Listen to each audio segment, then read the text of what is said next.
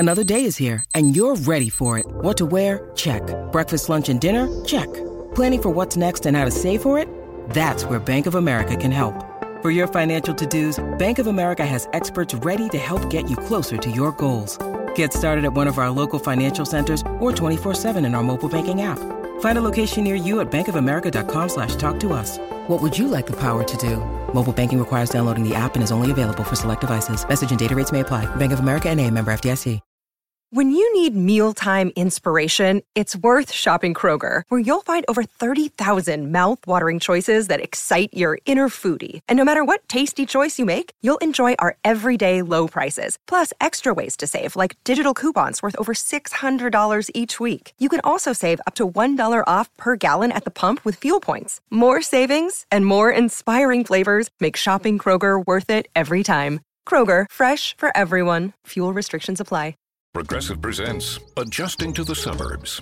I never thought about space in my cramped apartment, but in this house, all I see is empty space. The sofa and ottoman look like tiny islands in a sea of hardwood floors. I could get 2 ottomans in the living room, but then I'd need another sofa. I could tell people I'm into minimalism. Anyway, when you save with Progressive by bundling your home and auto, that's the easy part of adjusting to the suburbs. Progressive Casualty Insurance Company. Coverage provided and serviced by affiliates and third-party insurers.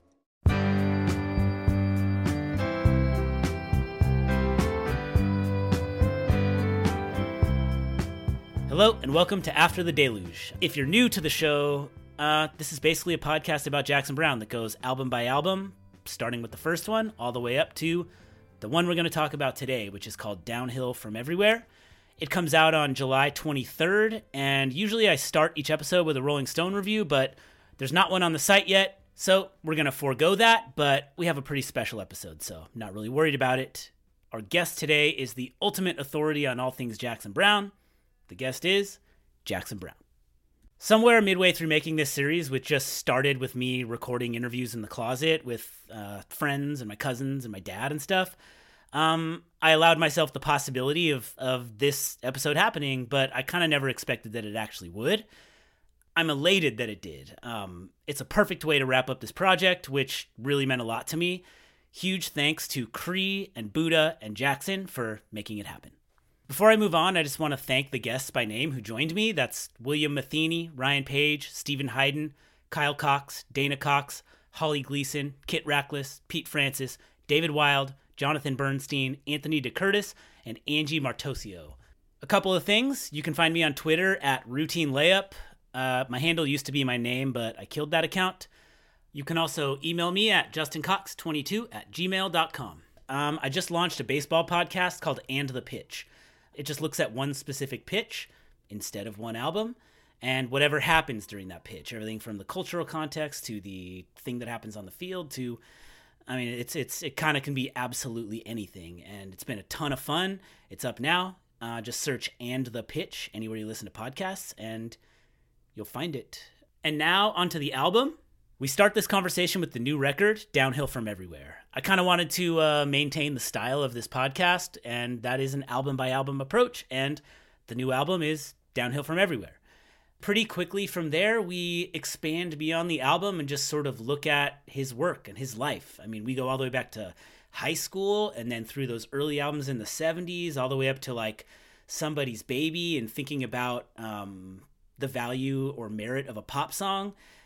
He's not like a canned response kind of guy. You can tell he's kind of exploring and wandering as he answers questions. I choose to find some similarities in that to the songs he writes, which kind of never have an answer. They're always sort of like probing around with more questions, which is something I absolutely love about his music. And if this is your first time hearing the show, you should go back and listen to the rest of them. There are like 12 episodes there that cover 40 or 50 years. And that'll bring you up to current day, starting in like 1972. I like really enjoyed going back to this process of making one of these episodes, like mixing all the songs in and everything like that. I don't think I could ever articulate how valuable this process was during the super weird summer we had last year. The following is my conversation with, to quote the great David Wild, that beautiful poet child, Jackson Browne.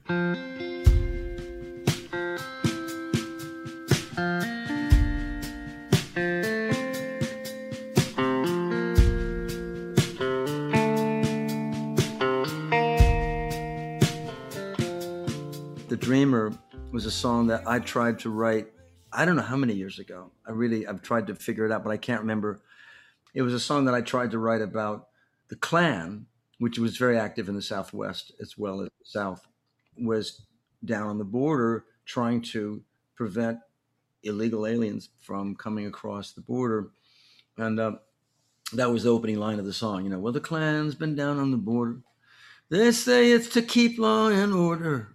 And like, I just never could really get the thing to really, you know, like open up and speak to me. And years later, and then the next time I tried to write it was the Minutemen are down on the border, because the Klan wasn't doing it anymore. Now it was the Minutemen, another right-wing kind of vigilante group. And, you know, I thought the irony was that they were trying to uphold the law, but they were taking the law into their own hands, which is not, you know, that's not the law. So I couldn't get that far with it in this scenario, but I had the melody, and I showed the melody to this friend of mine, Eugene Rodriguez, and we were in the studio with David Hidalgo working on some stuff for an album that I was invited to sing on.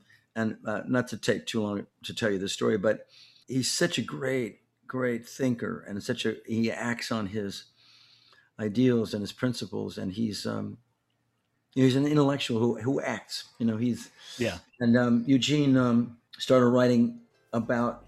He made it about somebody who comes to this country to give her, you know, to make her future. Just a child when she crossed the border to reunite with her father, who had traveled north to support her so many years. To give herself to her a future that she could imagine, which is exactly what my grandmother did. This is exactly what all our forebears, all those of us who are not Native Americans, no, those of us who are not tribal people, that's exactly what our forebears did. That's a good thing for us to remember. It was for his group. We did it and released it as a single, you know, for Los Senzontles, which is the group that he's an intellectual who acts on his principles. I mean, he's got a cultural center for the children of immigrants from Mexico who need to learn the traditions and the history of their families, the art forms, the instruments, the dances, the recipes, the celebrations of their parents' homeland. Their homeland is the United States. They're from here. They were born here, and they're Americans. They need to know where their family comes from. Same way, like when I visited my Norwegian relatives in Norway, it was really interesting to see where my grandfather and my grandmother had come from. Way cool, yeah. What life they were leaving behind, and what life they expected here. But I mean, Eugene had the straight line right into, and saying things that sometimes seem almost too direct. You know, she pledged herself to this land, and does the best she can. Now, you see, I can't write a line that simple.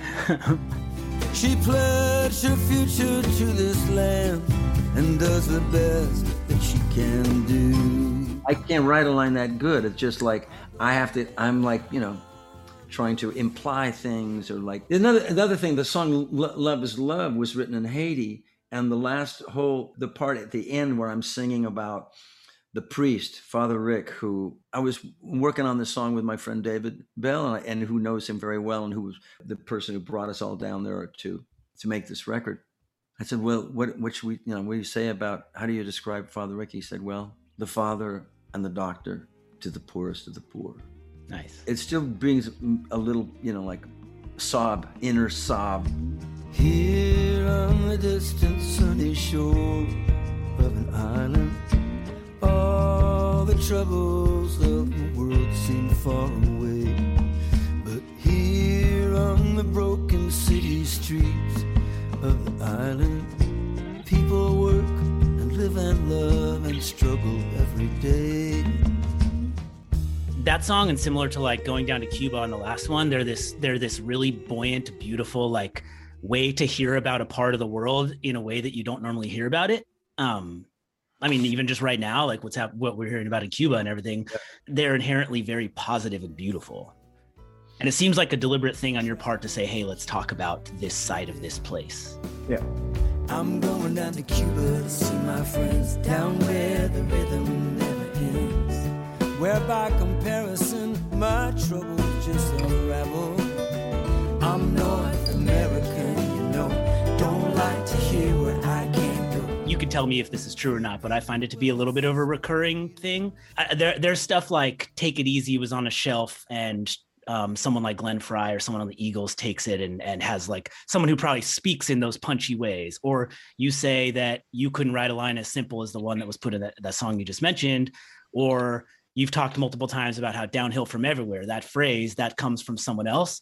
It's like these, I feel like and I think the same thing was true with Somebody's Baby, right? It wasn't going to go on an album. It's a pretty simple song, like some kind of like mild hesitance on your part about things like that, but then a realization that like, damn, these things are impactful and they pack a punch, and just because they're simple that can mean they're better in their way, you know? Yeah, it took me a long time to like Somebody's Baby, but it was it was a job. It was an assignment because Danny brought this thing to me. It was a very, very infectious guitar thing, and he had, you know, it's like you can say whatever you want, but you got to end up with "She's got to be somebody's baby." And I'm like, you start with that last line, and so, I mean, it was something that I thought was not as important, and it wasn't as important to me as the other songs in that period are "Lawyers in Love" or "Knock on Any Door." I mean, all the stuff I wrote for that record, and I think "In the Shape of a Heart" it might be on that record, or is that on Lives in the Balance? I love this. Yeah, this is all blurry now. It's starting to like. So the point is, it wasn't. I didn't think it was important, and so, but I did need to write that second verse, and it took me a long time to get to it. But really, anytime you sit down and work, it's like you forget about all that. And I remember sitting at the piano and coming up with the chorus, and I'm thinking, well, I like this. This is pretty good. I mean, sometimes you write something and think, I really like that. I don't know why. Hell yeah. But I got, you know, you don't look at from the end of the telescope because I'm going to end up here, you know. You just set out to embrace some subject. And in writing something like Somebody's Baby, you know, I had a therapist who I was ragging on this song, and he was saying, I think you've got this all wrong, man. This is about something important. Everybody wants to belong to somebody. Everybody wants to feel loved, and this is the most fundamental thing. So why are you, man? I love that. You know, we didn't sit around talking about my songs all the time. He just had to point out to me. But I think it was maybe something that he might have noticed too, that I had I am trying to explain things to myself. You're trying to describe life to yourself. And sometimes that description happens just in the act of doing anything. And you catch sight of it eventually and go, oh, that's what I'm doing. That's what it looks like. She's probably somebody's only light, gonna shine tonight. Yeah, she's probably somebody's baby. It's a cool job to have because, you know, on one hand, you're supposed to, you know, you're supposed to show up and do all this stuff that you think is like, you know, I guess what I'm trying to say is that whatever thing you think is important about yourself is probably not the important part. Yeah. Well, I mean, that's honestly something that has drawn me to your music. And I think a lot of people, and it's kind of, I think it's a beautiful thing that you're in your 70s and putting out this record, and songs like Still Looking for Something and A Little Soon to Say are just as sort of uncertain and searching, and sort of, there's nothing prescriptive at all. It's sort of like a perpetual sort of like figuring it out, maybe with full knowledge that never fully will. Like, should I still be in this city? I've been the stuff about being in LA and looking to leave this city your whole life, but still being there, but loving it, but also, I don't know, I identify hard with that. I love that. Yeah. And the idea that I mean, that's one thing to be singing about when you're in your 20s. That's pretty profound when you're in your 70s, you know? I say that as a person who perpetually kind of doesn't totally know what to do next, you know, even perfectly happy in the place I am, constantly thinking about. Where are you, by the way? I'm up on Orcas Island in Washington. Orcas. Oh, wow. Yeah. Actually, so I do communications for a marine science organization up here called the Sea Dock Society. And so last year you put out Downhill from Everywhere. And I was putting an event together and everything. And we have a science director who's like, he's a great scientist and everything, but he's has an extra eye towards sort of like the storytelling and communicating and kind of like activating people. And it's not an activist organization. It's purely like a science-based organization, but like the area here is called the Salish Sea, but only like 9% of people know what the Salish Sea is. And so my job, I'm the communications person. Part of my job is like get more people to know what the Salish Sea is so that they can care about it. And there are 8 million people here, and out here on Orcas Island, it's easy to be like, Salish Sea is right there. I live on it.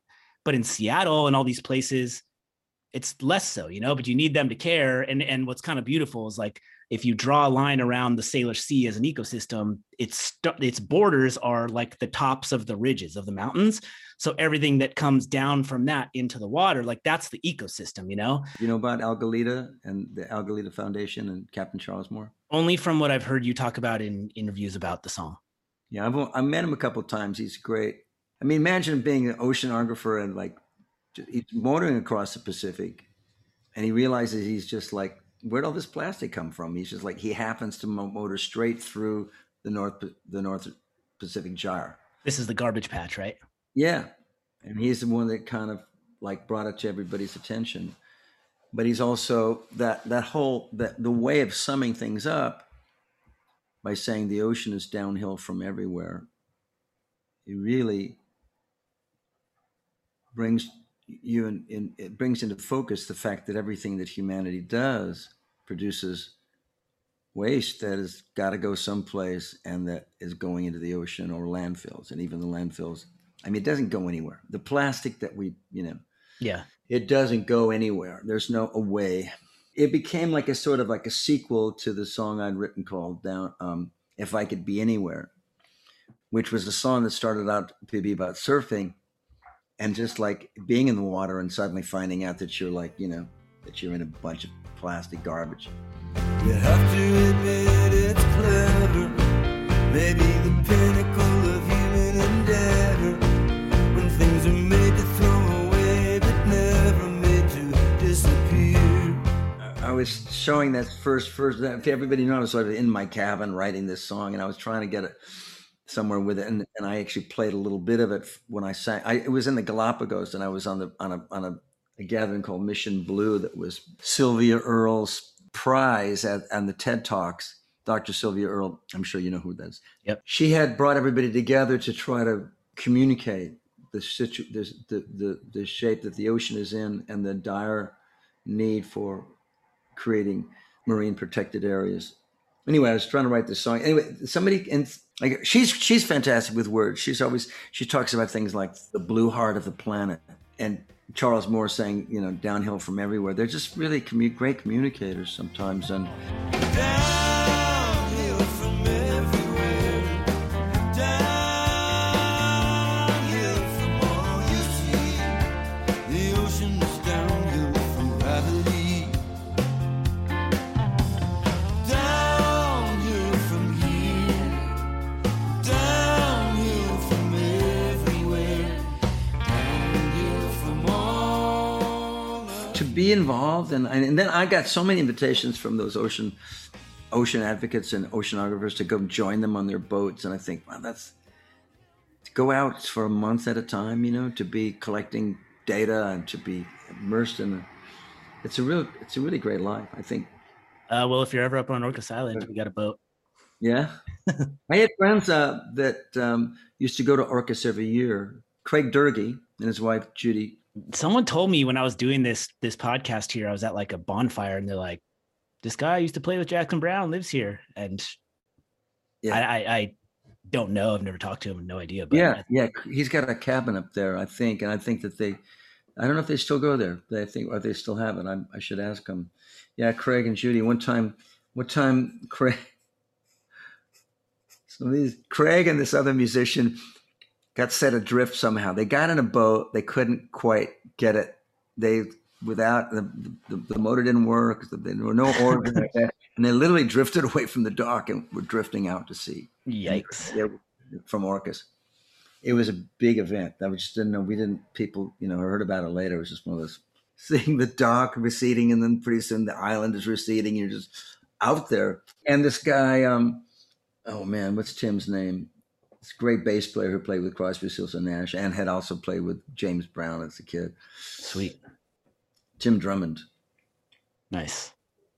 But our relationship to the natural world is pretty tenuous. We've sort of made a place for our species to thrive, but we're also we're sort of severing the lifeline there. I mean, we're like making it impossible we need the ocean to survive here. And if we don't make it, the ocean will still be here.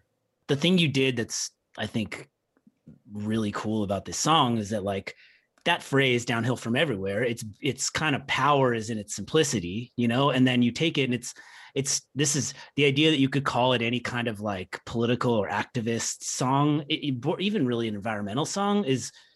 It's literally a song saying we live uphill from the ocean. So if you put a thing down, it will go down in this direction.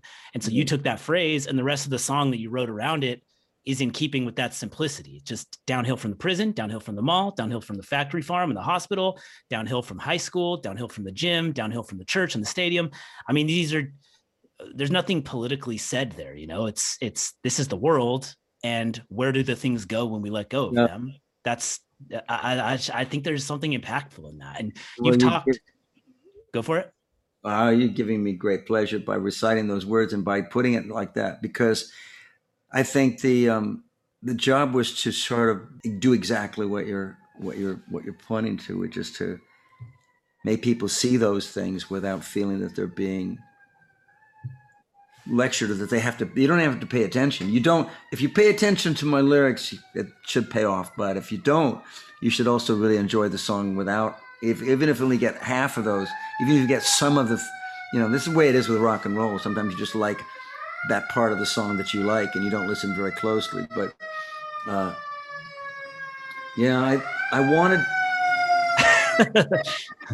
wanted to make a song that They come into your house? Yeah, coming for me. I wanted to make a song that you don't have to listen to linearly. It's got to be infectious enough that you do hear it over and over again, and you eventually hear all the song. And this is true of all the great songs that other people have written that I've taken into my consciousness. There's a moment in time when I was hearing Like a Rolling Stone probably for the 1,000th time, but it was also like the first time. Yeah. And I suddenly was old enough or experienced enough to get a whole other layer of understanding about what otherwise they were just really infectious images, And that Dylan was always really great for that. And I like that you could say that read it as fastly as you just did, or that I could sing it as fast, and that it would then sit there for a moment, and then you could hear some, like, all that was like, that's where the craft comes in, Yeah. I mean, it accomplishes a similar thing to like what you do in The Pretender, which is like these descriptions of places and kind of repetitive daily life, like, and which are really some of the most like familiar things we have, not super artistic on the surface or whatever. We'll put our dark glasses on, and we'll make love until our strength is gone. When the morning light comes streaming in, we'll get up and do it again. Get it up again. I'm gonna be a happy idiot and struggle for the legal tender, where the elves take aim and lay their claim to the. But now in this one, it's like, here are all the places you go. You literally live out your days, and here's where the waste from that trickles, and I think it's great. You're talking about writing in this way, the way you're just describing writing this song, early on in the process of writing, like when you're much younger, were you thinking about stuff that way, or were you just writing? What was your approach then in these like early days of songwriting? Like, do you know what you're writing about when you sit down to write, or do you write and find what you're writing about in that process? A lot of what I think about happens like in a car, it could be like, you don't have the chance to sit, you have to try to remember it, or like think, put into a song later, or the shower. A lot of it is like, but I mean, I remember thinking, like, for instance, here's a thought. I thought at one point, I'm going to get some land and I'm not going to do anything with it. I'm just going to put it aside. So like nothing, so it'll just always be what it is. And I had that thought on the freeway between Orange County and LA. And I used to drive that stretch of road every day because my friends and the life that I was drawn to was in Hollywood.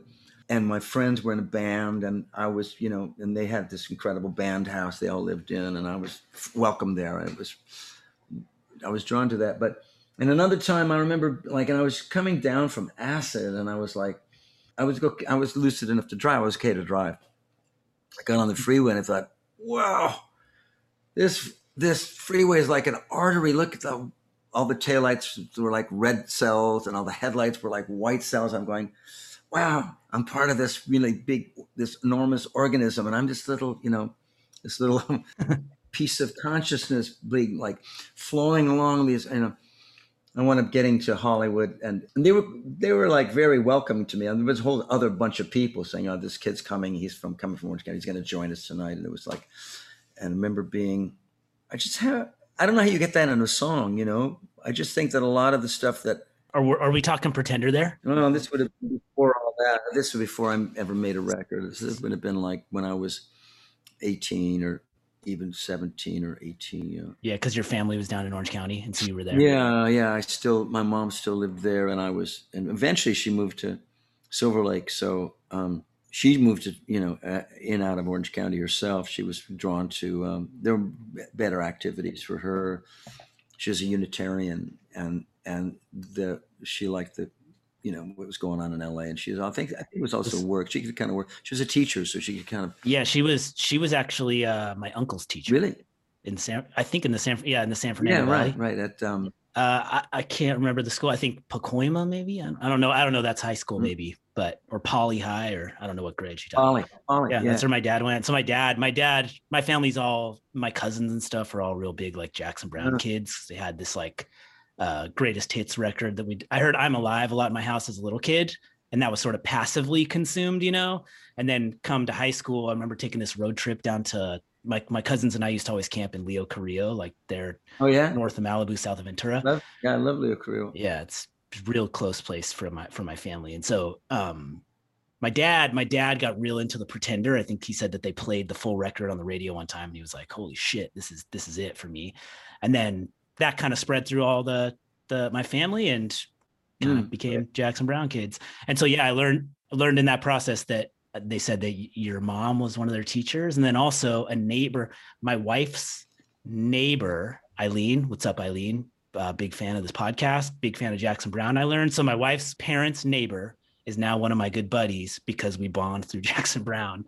And I think that maybe her husband went to school, had a class with you in Orange County at some point. So that's fun. That's fun stuff for me. I'll tell you something funny.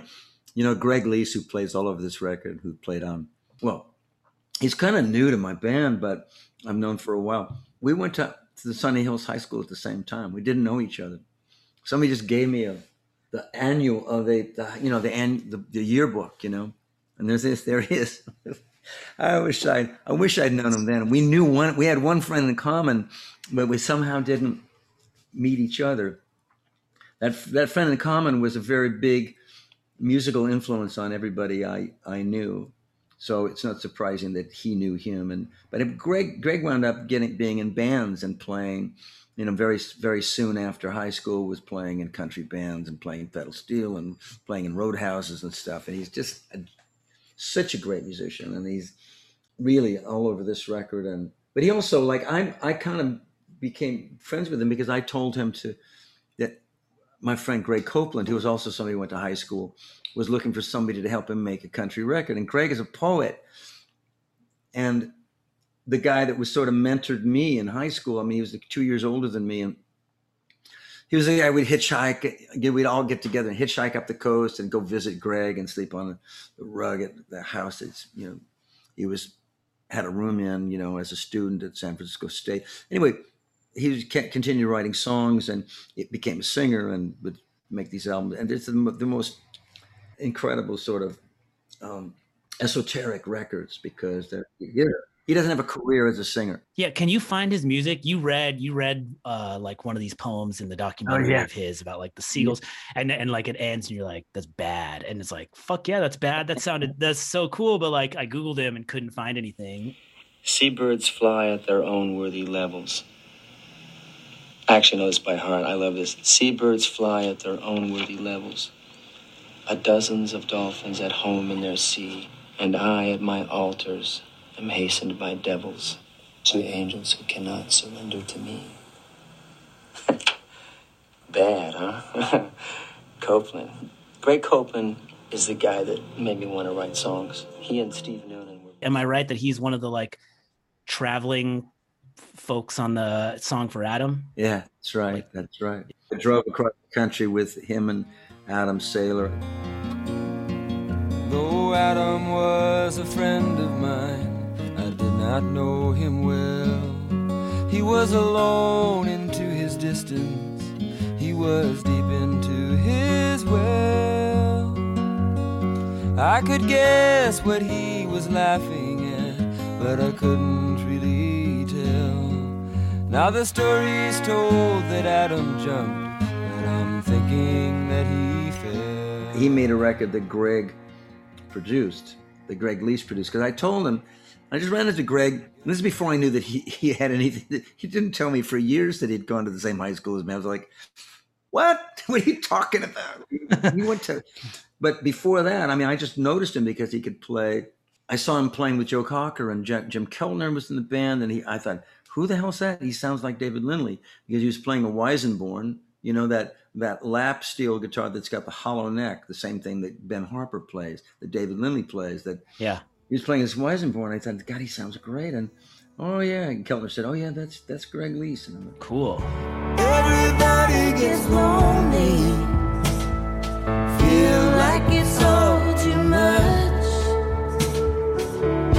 reaching out for some connection, or maybe just their own reflection.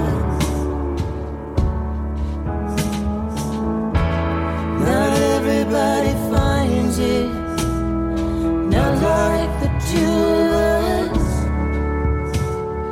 Sometimes all anybody needs is a human touch. Sometimes all anybody needs is a human touch.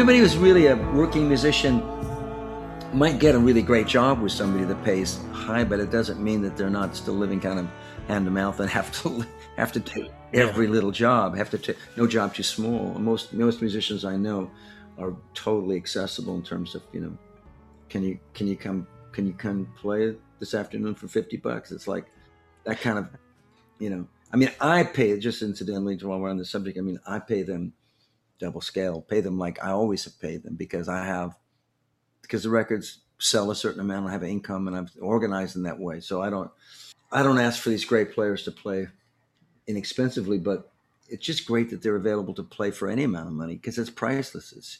It's in a way they're not paid what it's really worth. Like if somebody, like I had this thought just yesterday, because I was listening to a version of My Cleveland Heart that doesn't have Greg slide on it. And it's just Val and I playing. Val and I wrote the song together. It was just like at home. You'll hear it eventually. I think it's going to come out soon. It's just a version of he and I playing and singing the song. It takes two people to sing the song, but it also, we're playing it, and when it needs a cowbell, you have to have the cowbell, otherwise none of it hangs together. But listen to it and saying, wow, this is really, I'm really missing the Greg. And how do you pay somebody for playing great solo on your record? That publishing doesn't cover that. That slide rips on that song.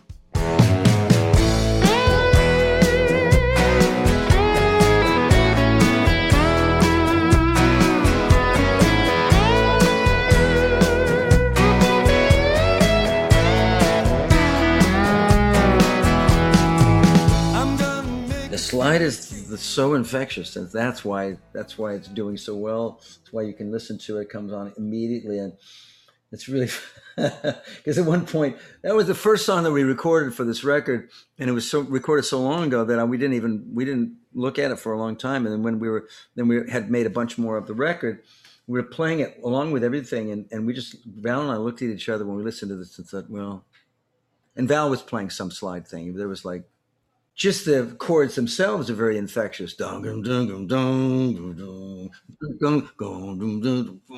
all that. Yep. That's so. I mean, there's the songwriting and the way it gets credited, and the publishing, and how that gets divided up. But no one really pays for the great solo.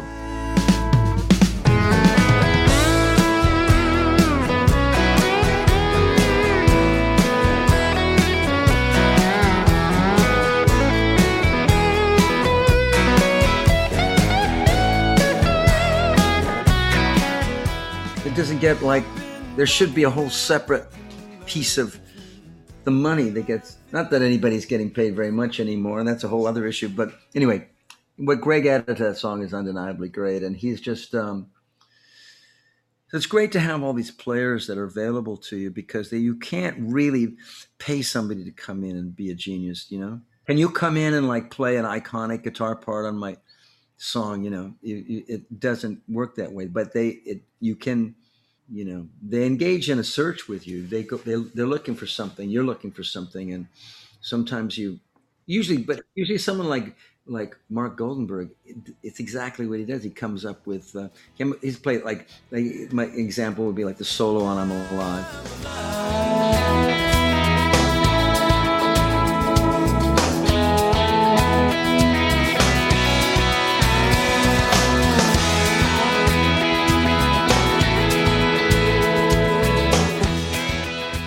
The solo on Sky Blue and Black. They have to be played that way. The song without those parts, the song doesn't sound complete, you know. The sky was unfolding, and it'll never fall back. Sky blue and black.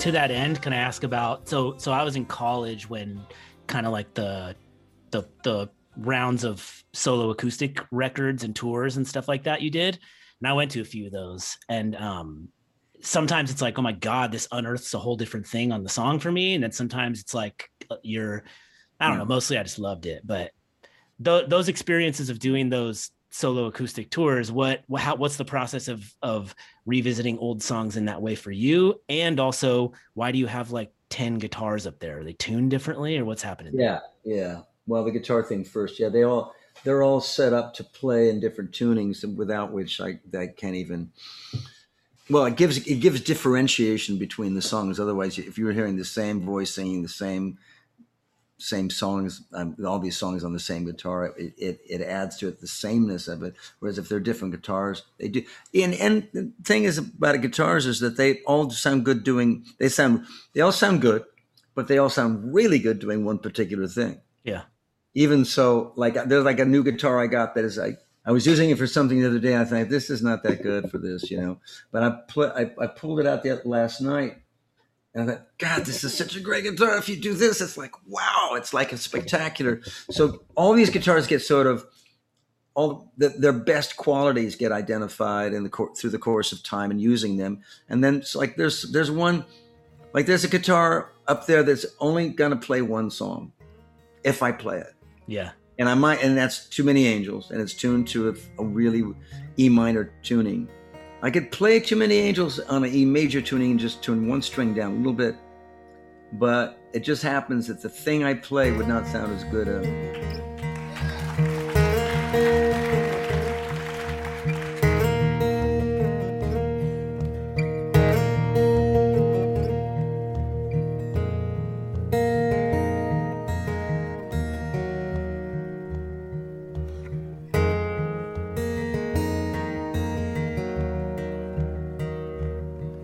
There's an angel on a ribbon hanging from the armored door. There's a cupid with his feet crossed on the birdcage by the door. There's a baby angel drummer, his eyes are open wide, and two more tiny cherubs on the mantel side by side. You've identified a particular thing that sounds good doing it, and then also they're just at the ready, so you can grab it without having to. It was effortless. There was something I absolutely loved. Like you said, you don't know if you're going to play the song because is it going to get hollered out from the crowd, kind of. Yeah. And then it's just sort of like a get up, wander over, grab the right guitar, start playing the song, maybe wander over to piano. It's sort of like the perfect loose evening. I sort of realized that from Neil Young having a bunch of instruments in a circle, including a pump organ and all those things. I thought, well, that's a really great way of doing it. So you can just do whatever you feel like doing. But it got out of hand. Pretty soon there's 18 guitars up there, and it's also like pretty ostentatious. It looks kind of like, it looks a little bad, but you got a slick back there. Yeah. David Lindley did that too when I saw him, except it's just a bunch of instruments I don't know, I have never heard of, and I don't know what they are. Yeah.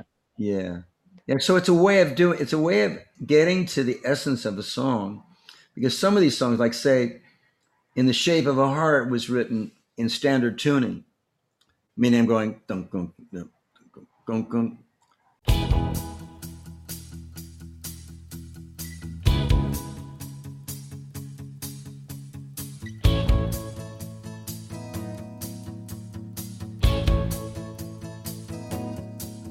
Was a ruby that she wore on a chain around her neck in the shape of a heart. I mean, I'm just playing like a regular guitar, but it doesn't sound like much. And I had to find a tuning, and it turned out to be this E major tuning that I could play. And I had to learn how to play it in that tuning, but then I was able to play da da da da da gong gong gong gong gong gong gong da da da da. I was able to play these open strings and make this thing sound a little bit bigger, and that gave me the chance to play this song well by myself. But it's a hard one to play, actually, and some of these songs are really hard to play by myself. And it's much. Sometimes I listen back to these solo shows. I said, "Oh God, somebody tackle me next time I start to go out there and play this by myself." They're like, you need a drummer, you need a bass player, play these songs. But here's the thing. Other people have told me, like a really good friend of mine who's a gallerist in Pacific Grove said, I said I was going to do a show. She said, "Oh, great. Well, are you going to play with your band or are you going to play by yourself?" I said, "Well, I'm going to play with the band." She said, "Okay, well, I'll wait for you to come around by yourself." And I'm like, "What's that?" She said, "Well, I just think something happens when you're up there by yourself that doesn't happen with a band." And what you really sort of imparted was that when I'm on stage with the band, I'm up there with them. I'm with them. We're together. We're up there and we're relating to each other. If I'm all alone, something else happens that is not covered up, or that is not impeded by relating with others. So there's something that happens to the songs that, like, in the starkness of them. 100%. Pure songwriting. You get the pure intent of the song, provided that I can get it, that I can play it in time, sing it in tune. It's like a more of like a recitation, I suppose. And I think even then, I think part of what your friend is getting at is like, for you, you're going to look back and assess a recording of that a little differently than someone else. But anyone else, I know this was the experience for me. Anyone else is going to go to that show and like the part of the beauty is in the spontaneity and imperfection and a certain cover song and sort of. I mean, I know as a person who's forgot my share of lyrics, I love that kind of stuff. That's if anything, that's like, okay, I'm not getting the. Like I never enjoy when someone says like, "Oh, this band's so good live, it sounds just like their CD." It's like, you don't want to sound just like their CD. That's not what right. fun is that? Why? That's what's great about my band is like we do creditable versions of the songs. We try to make it sound very faithful, but really, like they're gonna change it up. It's gonna be different because it's just a different day, and they're really good at, like, the two guitarists were particularly really good at joining up with each other and complimenting what the other is doing. They really are fans of one another. And they're like, if Val starts playing up something, then Greg just automatically plays a complimentary thing. And so it's and I said to Val one time, I said, you're so great at soloing. I love your solos. He says, yeah, no one really does it anymore. And I thought, did something happen that I didn't realize that? Really? Nobody? But I guess if you think about it, no.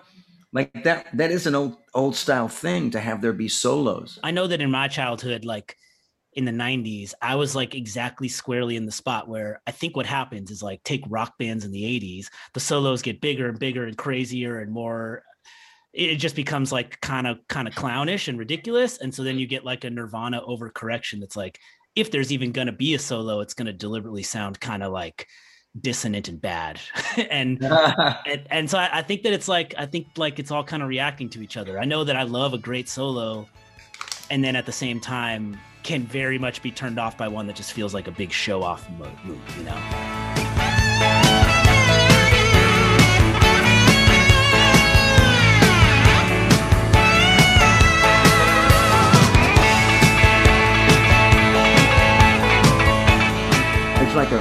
It's a characteristic. You have to be willing to show off a little bit. We sometimes refer to what Val's doing as showing off, because you got to be able to do that. Yeah. I mean, to his face, of course. I mean, it's just an affectionate way of, when Val solos, he might make it and he might not. He might crash and burn. It could be like, and it's thrilling to have him go out on a limb, a musical limb, and like find himself out there. And sometimes like swinging way out over the abyss and going woo, and coming back and being back on the solid ground. It's like pretty exciting for me, and that's what keeps it fresh for me. The band, the way the band plays, and sometimes it's true also of the rhythm sections. There are times when these guys are playing something so solid and they're innovating, and they're doing something in a song they haven't. And if I turn around and they'll be grinning at each other. They'll be like, we found something here. It's like, cool, you like that? It's like, that's fun being in a band. It's really, I wish I'd been in a band in high school. Like I say, I wish I'd known Greg Leese and gone off into the, I respect you wishing that's what happened, but I'm perfectly cool with the way it did happen. Yeah. Do you actively seek out young artists like Phoebe Bridgers and Blake Mills and Dawes, or does that sort of come to you? It just happens the way you meet anybody. Funny, I just found a photograph. You know how your phone will sometimes give you a little slideshow? I don't know I'm an ignoramus when it comes to the phone. It suddenly started, and there was this picture of Tal Wilkenfeld and this bunch of people I don't know, and then a picture of Phoebe and her friend Marshall Vore. But I don't remember it being, that's not the time that we met, but it might have been, I don't know. It's just like, I think, did I meet her even before I remember meeting? Because I remember meeting her. She's very striking, but it was later that I heard her work and went, holy shit, that's that girl? Yeah. I pitched an article about a Conor Oberst show that I actually never even got to write, but it got me access to the show. And then I just look up Phoebe Bridgers, never heard of this person, who's going to open it. And then she starts into this song Smoke Signals. And I just remember being like, holy shit, this is crazy. And you recently described like James Taylor's ability to like very quietly hypnotize a giant room. Yeah. It was that. It was like, oh man. And honestly, a lot of your early songs did that same thing to me. Sparse songs. I don't know. I'm sitting down by the highway, down by that highway side.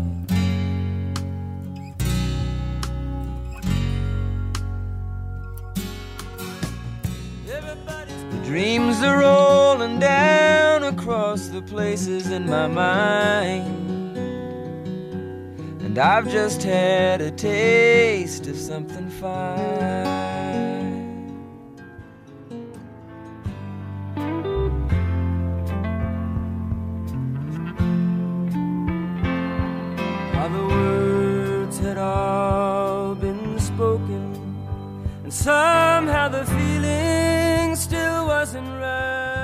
I want to ask this because this set of lines, it doesn't need to mean anything, but I'll let you go on this.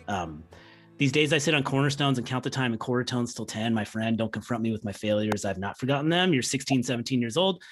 Does that have specific meaning? You know where you were? I love it so much.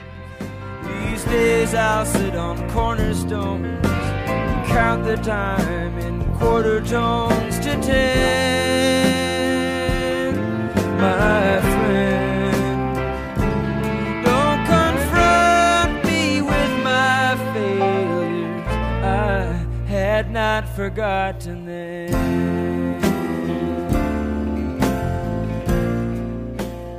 Another imperfect line, another line that I didn't quite. It doesn't need an answer, and maybe it's better not having one, if I'm honest.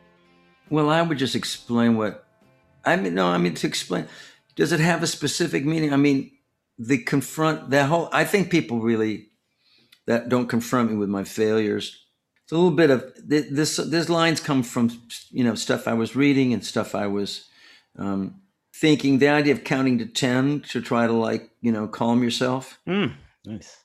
But quarter tones. So counting in quarter tones means half tones are quarter tones is there's it's like to count to 10 would be like to go like it. Yeah, cool. What the hell I was trying to say, but I mean that's not the part. That's the kind of part that doesn't really come off. I don't think anybody knows that's what that means or that's what it refers to. But the thing about, I think people relate to the don't confront me with my failures. I had forgotten.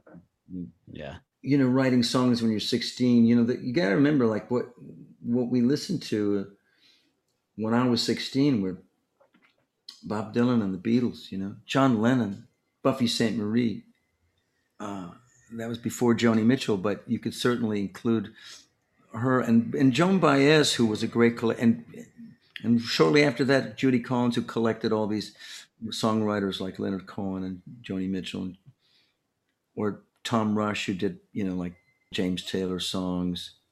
There was a way that people really listened, and it was a whole culture of lyrics and songwriting. So it's very different than has been for a long time. I think maybe some of that's back. You have, Phoebe Bridgers, you have, Taylor Goldsmith. And in the middle, you've got, incredible writers like Sean Colvin, Steve Earle. These are masters. These are people who have written songs that are indelible and that are, that live on in you. You hear the song once and it just, like you say, it hypnotizes you, and you suddenly, that you take that on as part of your lexicon of, meaningful thing. Searching for a lifetime for what you want to see, when all we've ever needed has been there all along inside of you and me. I want to see you holding out your light. I want to see you find your way beyond the sirens and the broken night, beyond the sickness of our day. And after what we've come to live with, I want to know if you're okay. I've got to think it's gonna be alright. It's just a little soon to say. Thanks for having me on your show.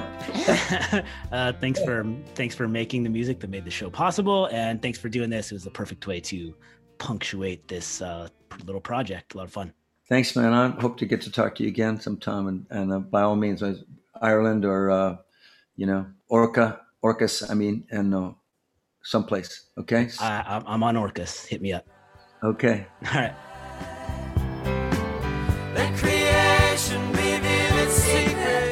Thank you to everybody for listening to the show. Downhill from Everywhere is available on July 23rd. If you want to hear the podcast I'm making now, just search And The Pitch anywhere you listen to podcasts.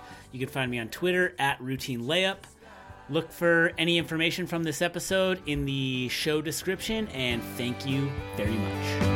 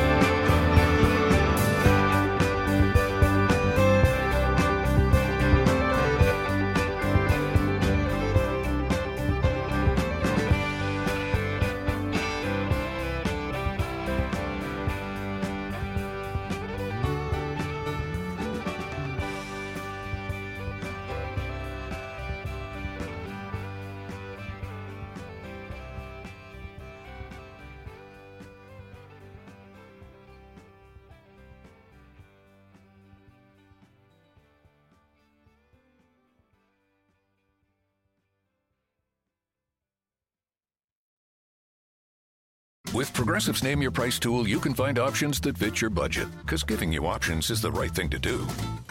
Oh yeah, like when I hold the door for someone. Sure, it may be weird if I don't time it right, and they're a little too far away, and now they're running. And we're both asking ourselves, is it worth it to run instead of just, letting them open their own door? But still, it's the right thing to do. So get options based on your needs with Progressive's Name Your Price tool. Progressive Casualty Insurance Company, affiliates, and third-party insurers. Comparison rates not available in all states or situations. Prices vary based on how you buy. It's NFL draft season, and that means it's time to start thinking about fantasy football. FantasyPoints.com features industry-leading experts and prognosticators using proprietary hand-charted data to help you score more fantasy points. FantasyPoints.com is the place to go for whatever kind of fantasy football you play. Whether you play fantasy football, daily fantasy sports, or do a little bit of everything, Fantasy Points has the meticulously researched content to guide you to victory. And why wait for the fall? Fantasy Points also covers the new spring football league, the UFL. Join the guru, John Hansen, Scott Barrett, Joe Dolan, and other massive names in the fantasy football universe with an exclusive offer. Use code Pantheon for 15% off any Fantasy Points package, including the all-in package, with access to every article, tool, and data nugget that Fantasy Points has to offer. That's FantasyPoints.com and code Pantheon for 15% off at Fantasy Points. FantasyPoints.com, code Pantheon. Score more fantasy points.